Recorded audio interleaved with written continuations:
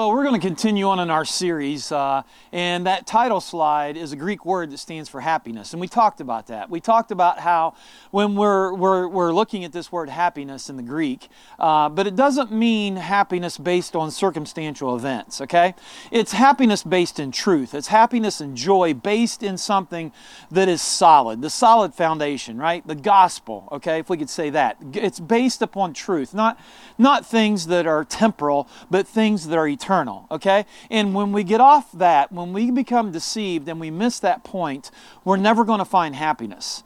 We're going to buy into lies, we're going to be deceived, and we're going to potentially be convinced, if I could say it that way, we're going to potentially be convinced that if I could just obtain this, if I could just acquire this, or if this would happen, or if my external circumstances would change, then I would be happy. That's a lie. And we talked about that in the last series. That's a comfortable lie. That is not Scripture. That is not the truth.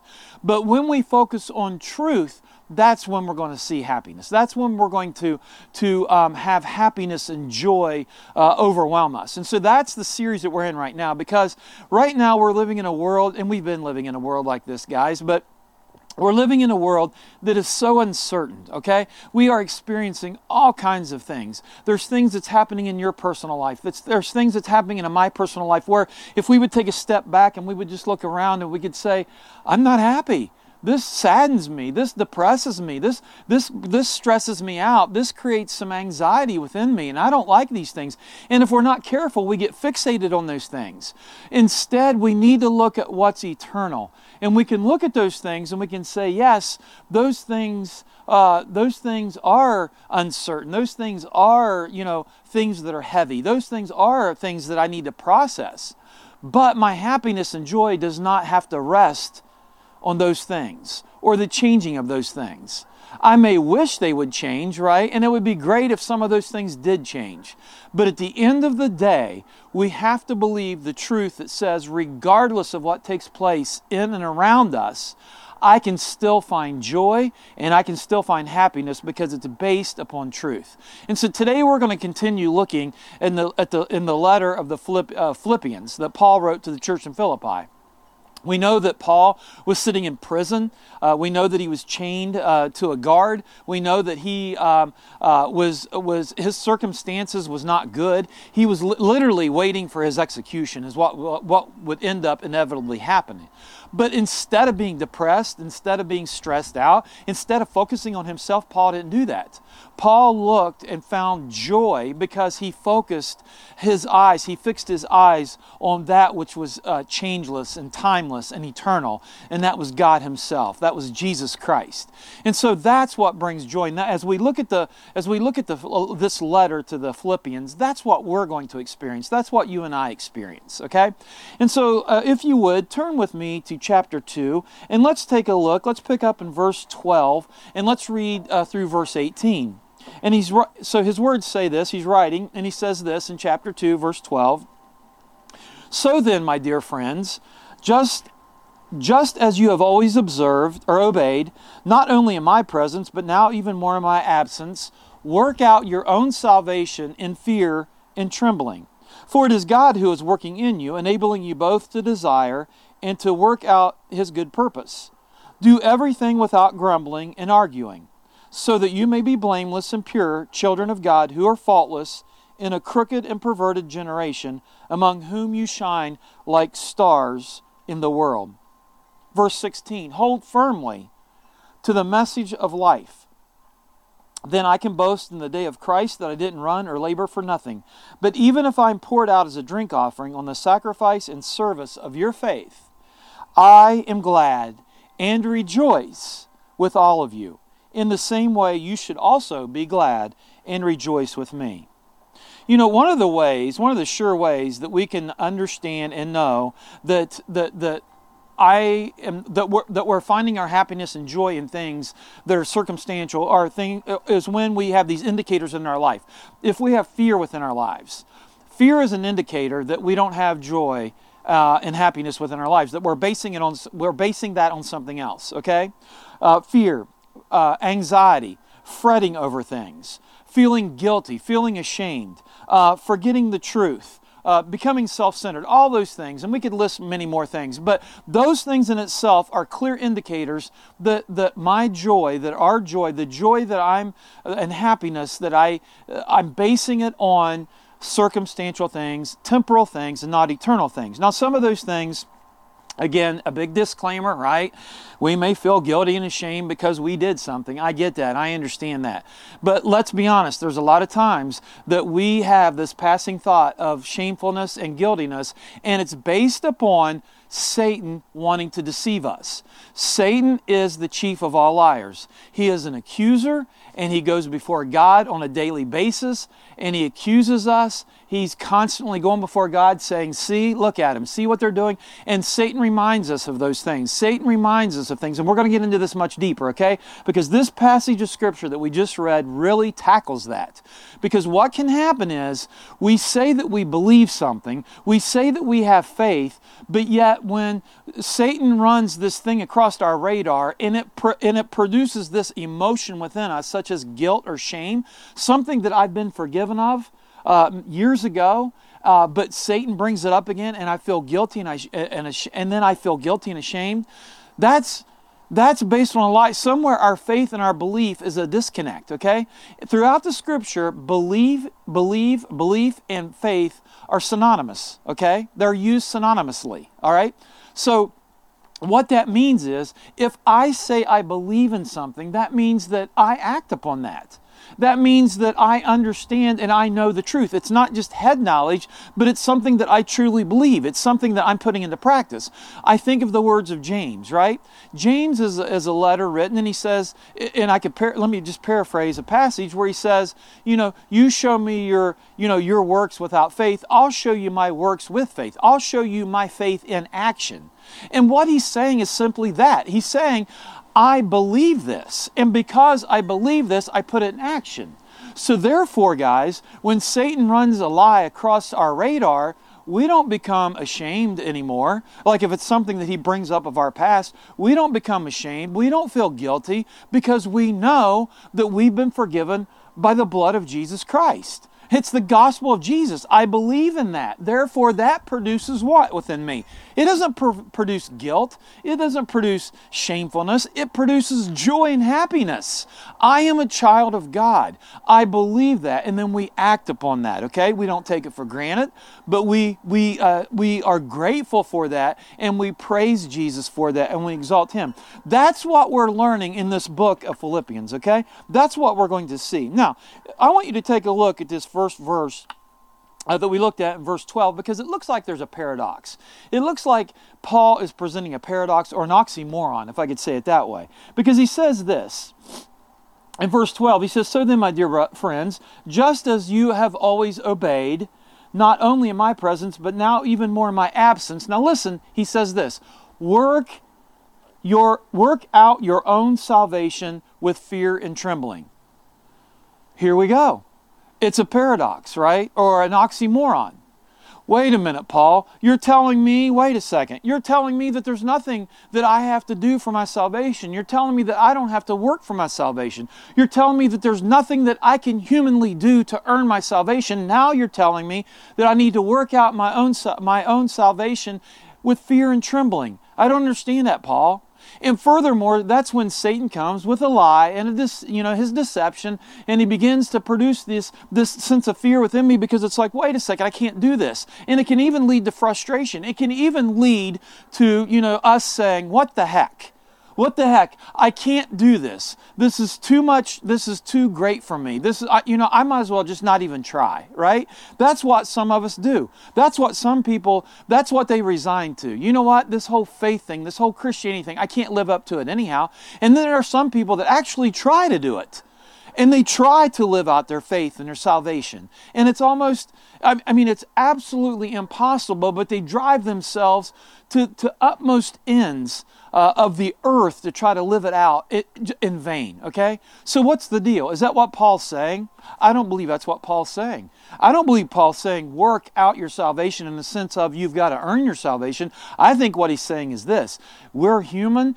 And God is chiseling away these areas within our lives that we're always in this sense of progress, right? This sense of process, this sense that we're always growing. So when we step back and say, well, I've arrived, that's a lie. We haven't arrived. As humans, we're still growing. We're still learning. And here's the key to prove my point. Here's the key. Satan draws us, he deceives us into this lie over here. It produces this emotion. I begin to believe this emotion over here. And then all of a sudden, I'm full of fear. I'm full of stress. I'm full of anxiety. I'm full of discouragement. I'm full of depression. I'm full of all these things because I'm believing in this lie. This lie is producing not the fruit of the Spirit in me. It's not producing hope and joy and peace and those things that the fruit of the Spirit does. It's producing quite the opposite, the antithesis, because I'm believing into something that's a lie. You see, I believe, and I just heard this from another teacher, and it just hit me, and I was like, that's exactly what it is. Here's what happens. I believe that God draws us or allows these things to happen so that He can continually chisel that away. He can continually say, Gail, do you see that you're buying into this? Gail, do you understand that by you, comparing yourself to this person, you're feeling low, you're feeling worthless? Because you're buying into a lie, Gail. And I'm reminded again, okay, do I truly believe in the gospel of Jesus or don't I? And if I truly believe in the gospel of Jesus Christ, I believe that I'm created with a purpose. I'm created in His image. I'm created with a God-given identity, that I don't have to compare myself to someone else, that God loves me just the way I am in Him. Not in my brokenness, but in Him and how He wants to make me. So He continually chisels this away. I believe that's what Paul's talking about. Working at our salvation, continually chiseling away these things. Gail, you're buying into this, chiseling it away, chiseling it away, chiseling it away, so that I truly believe in the gospel of Jesus and not these other lies. Does that make sense? I believe that's what he's talking about. I don't believe he's talking about working. I know he's not talking about working out your own salvation, because there is absolutely nothing that you and I can ever do to earn our salvation. Again, it's not for our salvation, but it shows our salvation, right? We are a work in progress, okay? And we have to understand that. Jesus said that when we know the truth, what will happen? The truth will what? Will set us free. That's the chiseling away. I believe He draws us to that, that says, wait a minute, you're not happy. Your joy is being is dissipating. Take a look at why. Because you're buying into a lie. And He chisels away and chisels away. And we're when we discover that truth and we understand the truth and we live on the truth, it sets us free. What does Satan want us to live in? Bondage. Jesus says, you know the truth, it will set you free. There's nothing that Satan can do to you and I as a child of God. There is nothing he can do. The only thing he does, he plays head games with us, and we are the ones that buys into it from time to time. And if we can understand the truth will set us free. And we consequently then will have joy, true joy, and true happiness, and what Paul's talking about, okay? Working at our salvation, working it out, not working for it. So I want to be very clear, because that first verse is very key. And let me just share with you why that's so key, because we will read that first verse and we will stop there, right? Oh, gee, there's Paul talking about working our salvation. Well, let's go to verse 13, because verse 13 gives us the truth. Look at verse 13.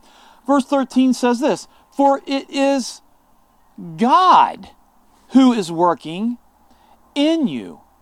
And what is God doing in you? He's enabling you both to desire and to what? Work out His good purpose. That's the answer to verse 12. Paul's not saying it's up to you. Paul's saying it's God doing it in you. Guys, doesn't that produce joy within your life? Doesn't that produce this sense of happiness? I don't know about you, but I don't have that much faith in myself. Newsflash, right? I don't have that much faith in myself. I have failed many times when it comes to this. I have failed many times. But when I read that passage of Scripture that says, wait a minute, Gail, it's not up to you. I've never asked you to do it, Gail. I'm the one that's going to do it.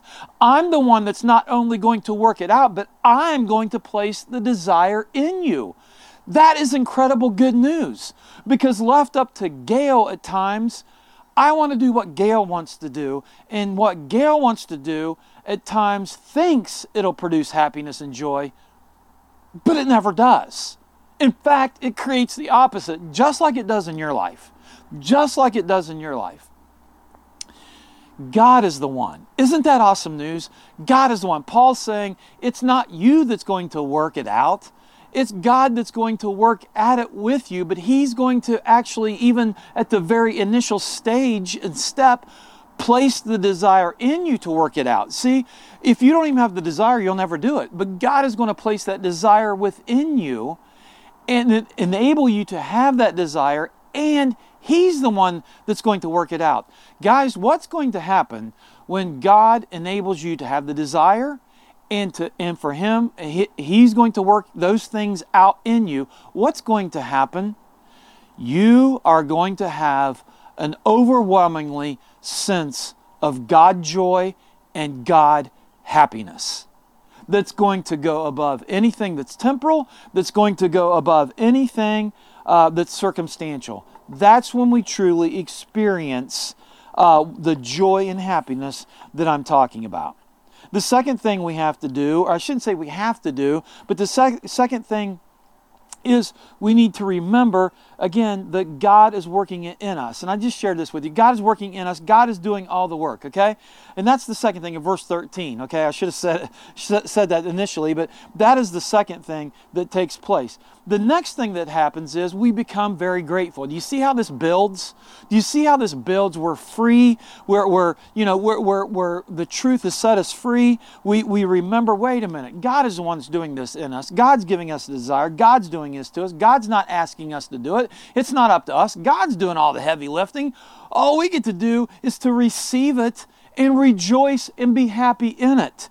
And what happens is, I believe what happens is in verse 14, we're not going to grumble. We're not going to murmur. We're not going to complain. We're not going to walk around like the 21st century Eeyores all the time, depressed, discouraged, and all these other things. We are going to be filled with, because we're filled with His joy and His happiness, we are going to be so grateful. What is the thing that dispels murmuring? What is the thing that dispels complaining? What is the thing that dispels all of that? Isn't it being grateful? Let me tell you something.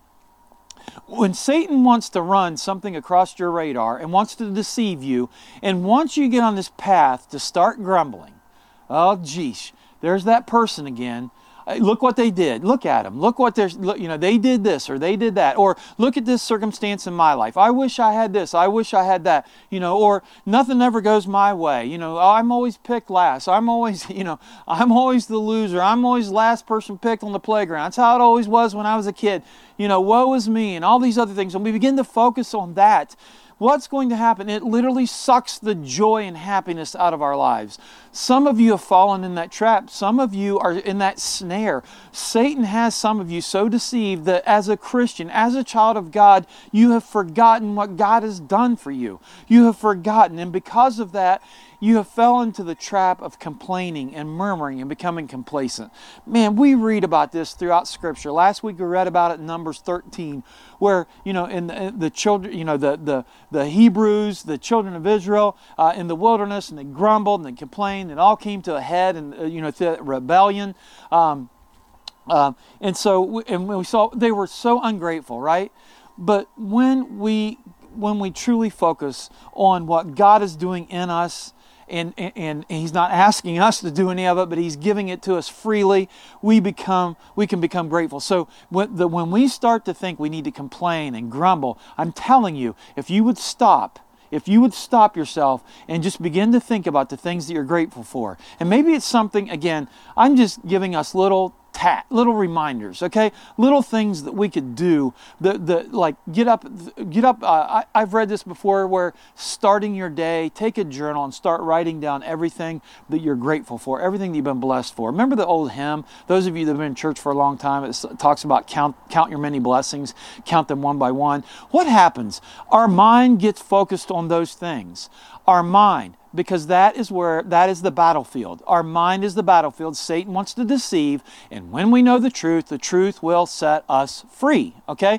You want to be free, you want to experience joy and happiness, be grateful. Focus on what God has blessed you with, and you will become grateful, okay? And you won't murmur, you won't complain, you won't grumble, but instead you'll be grateful. The next thing is that we live in Christ, okay? We live in His righteousness. Verse 14, we live these lives of purity and blameless, okay? That's what we strive for. That becomes our desire, right? And again, guys, when we're living in conjunction with the Holy Spirit that God places with it, He places His Spirit within us at that moment. I believe at that moment of salvation, we have the Spirit, we have the Comforter, we have His power, His Spirit literally living in us. He will lead us into what? All the paths of righteousness and truth. When we coincide, when we live in humility, like we talked about last week, when we live in humility with His Spirit, He is going to lead us into a life of blamelessness, of purity, okay? And that's when, when we live in Christ's righteousness, that's when we live a life that, if we would go back to the last part of Philippians 1, Paul talks about us living our lives in a manner worthy of the gospel. I think that's what that means. We live our lives in a manner worthy of the gospel. It means we don't take things for granted. It means that we allow the Spirit of Christ to conform us, to continually, again, notch away those areas that need to be notched away, okay? And that's when our lives become, we live our lives in a manner worthy of the gospel, pure and blameless. And that's what the world sees. We become lights, as he says there.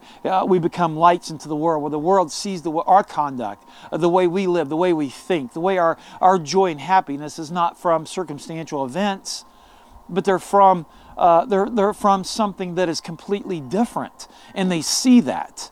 And guys, that's when God becomes glorified, because that's when they want that. Because what they've been searching for does not produce, the idols that they have in their lives does not produce what they're truly looking for. Living our lives pure and blameless, living in Christ's righteousness that God gives us freely. And that's found in verse 15. Verses 16, we focus on God's Word. God's Word becomes our focus, right? It's the truth. That's how we combat Satan's lies, okay? We combat them not with our own ingenuity, our own creativity, our own intellect. We'll go down every single time. We don't have the power. We don't have the capabilities. We are, when Paul writes about this in Ephesians, we talked about this a few weeks ago, when we talk about spiritual warfare, the war that's happening in the heavenlies that we can't see. We can't go up against that. We do not have the power. And second of all, why would we ever do that? Why would we ever go up against something that we could never overcome, we could never defeat? We have the power of God. God's the one that does it. God's never asked us to do that anyhow. We can stand in Him, but we have to be able to counteract Satan with the truth. Satan cannot stand against God's truth. The gates of hell will never prevail, will never come against, can never overtake, can never take God's kingdom. We have God's kingdom living inside of us. We are part of His kingdom. We allow God to live in us and through us. But we find that through God's Word, God's truth. Remember, we talked about this when Jesus was being tempted in the wilderness by Satan. Jesus quoted Scripture. He quoted Scripture. He used truth to defeat Satan. Guys, that is our weapon. And if we don't focus on the Word of God, when we don't spend time in the Word of God, when we don't fill our minds with the Word of God, we are going to be deceived And joy and happiness is going to be depleted from us. It's going to be sucked right out of us because we're going to fall back into those traps. We have to guard ourselves and focus on God's Word, which Paul talks about there in verse 16. The truth, staying focused on the truth. And then the last thing that we read about in verses 17 and 18 is focusing on others. Paul was about focusing on others. Paul was about loving God, loving others. We talked about that last week. Loving God, loving others. It's about the Trinity. It's how the Trinity lives out. You understand the Trinity. The Trinity literally exists to glorify the other one. That's what they're all about. When we see Jesus' life in the Gospels, it wasn't about Him. It was about glorifying God. It was about glorifying God the Father, His mission, His vision, His glory. It was all about Him. That's what they do. Jesus glorifies the Father glorifies the Son glorifies, the Holy Spirit glorifies the Son, the Father. It works. They all work in tandem, glorifying each other. They're all about each other. It's this Trinitarian glorification, exaltation thing happening. That's what our lives are supposed to replicate. It's not about us. It's about it's about others. It's about loving God, loving others. Gary Collins wrote a book on marriage, and he talks about that too. He talks about, we often go into marriage thinking that our partner is there to make us happy. And he's saying, what if we looked at marriage differently? What if we looked at marriage from the perspective that we're married to become stronger in God, to bring God glory? Can you imagine that? Can you imagine that if I look at my spouse, or if you looked at your spouse, and I look at my spouse and I say, you know what, I exist to bring my spouse glory, to exalt my spouse, to make her, the best that she can be in God's glory, right? Can you imagine the marriage we'll have? And again, that's hard at times. I get that. But can you imagine? That's what the Trinity is all about too. It's like a Trinitarian marriage counseling. I would invite you to look at your marriage like that, in your relationships, where we're looking at other people, exalting other people and not ourselves.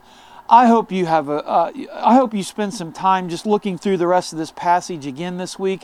I ask that you would just spend some time with God. Look where your joy, your happiness comes from, and really do some introspection. Are you buying into Satan's lies, or are you focusing on the truth? I hope you're focusing on the truth, and I hope to see you next week and worship with you next week. Have an awesome week.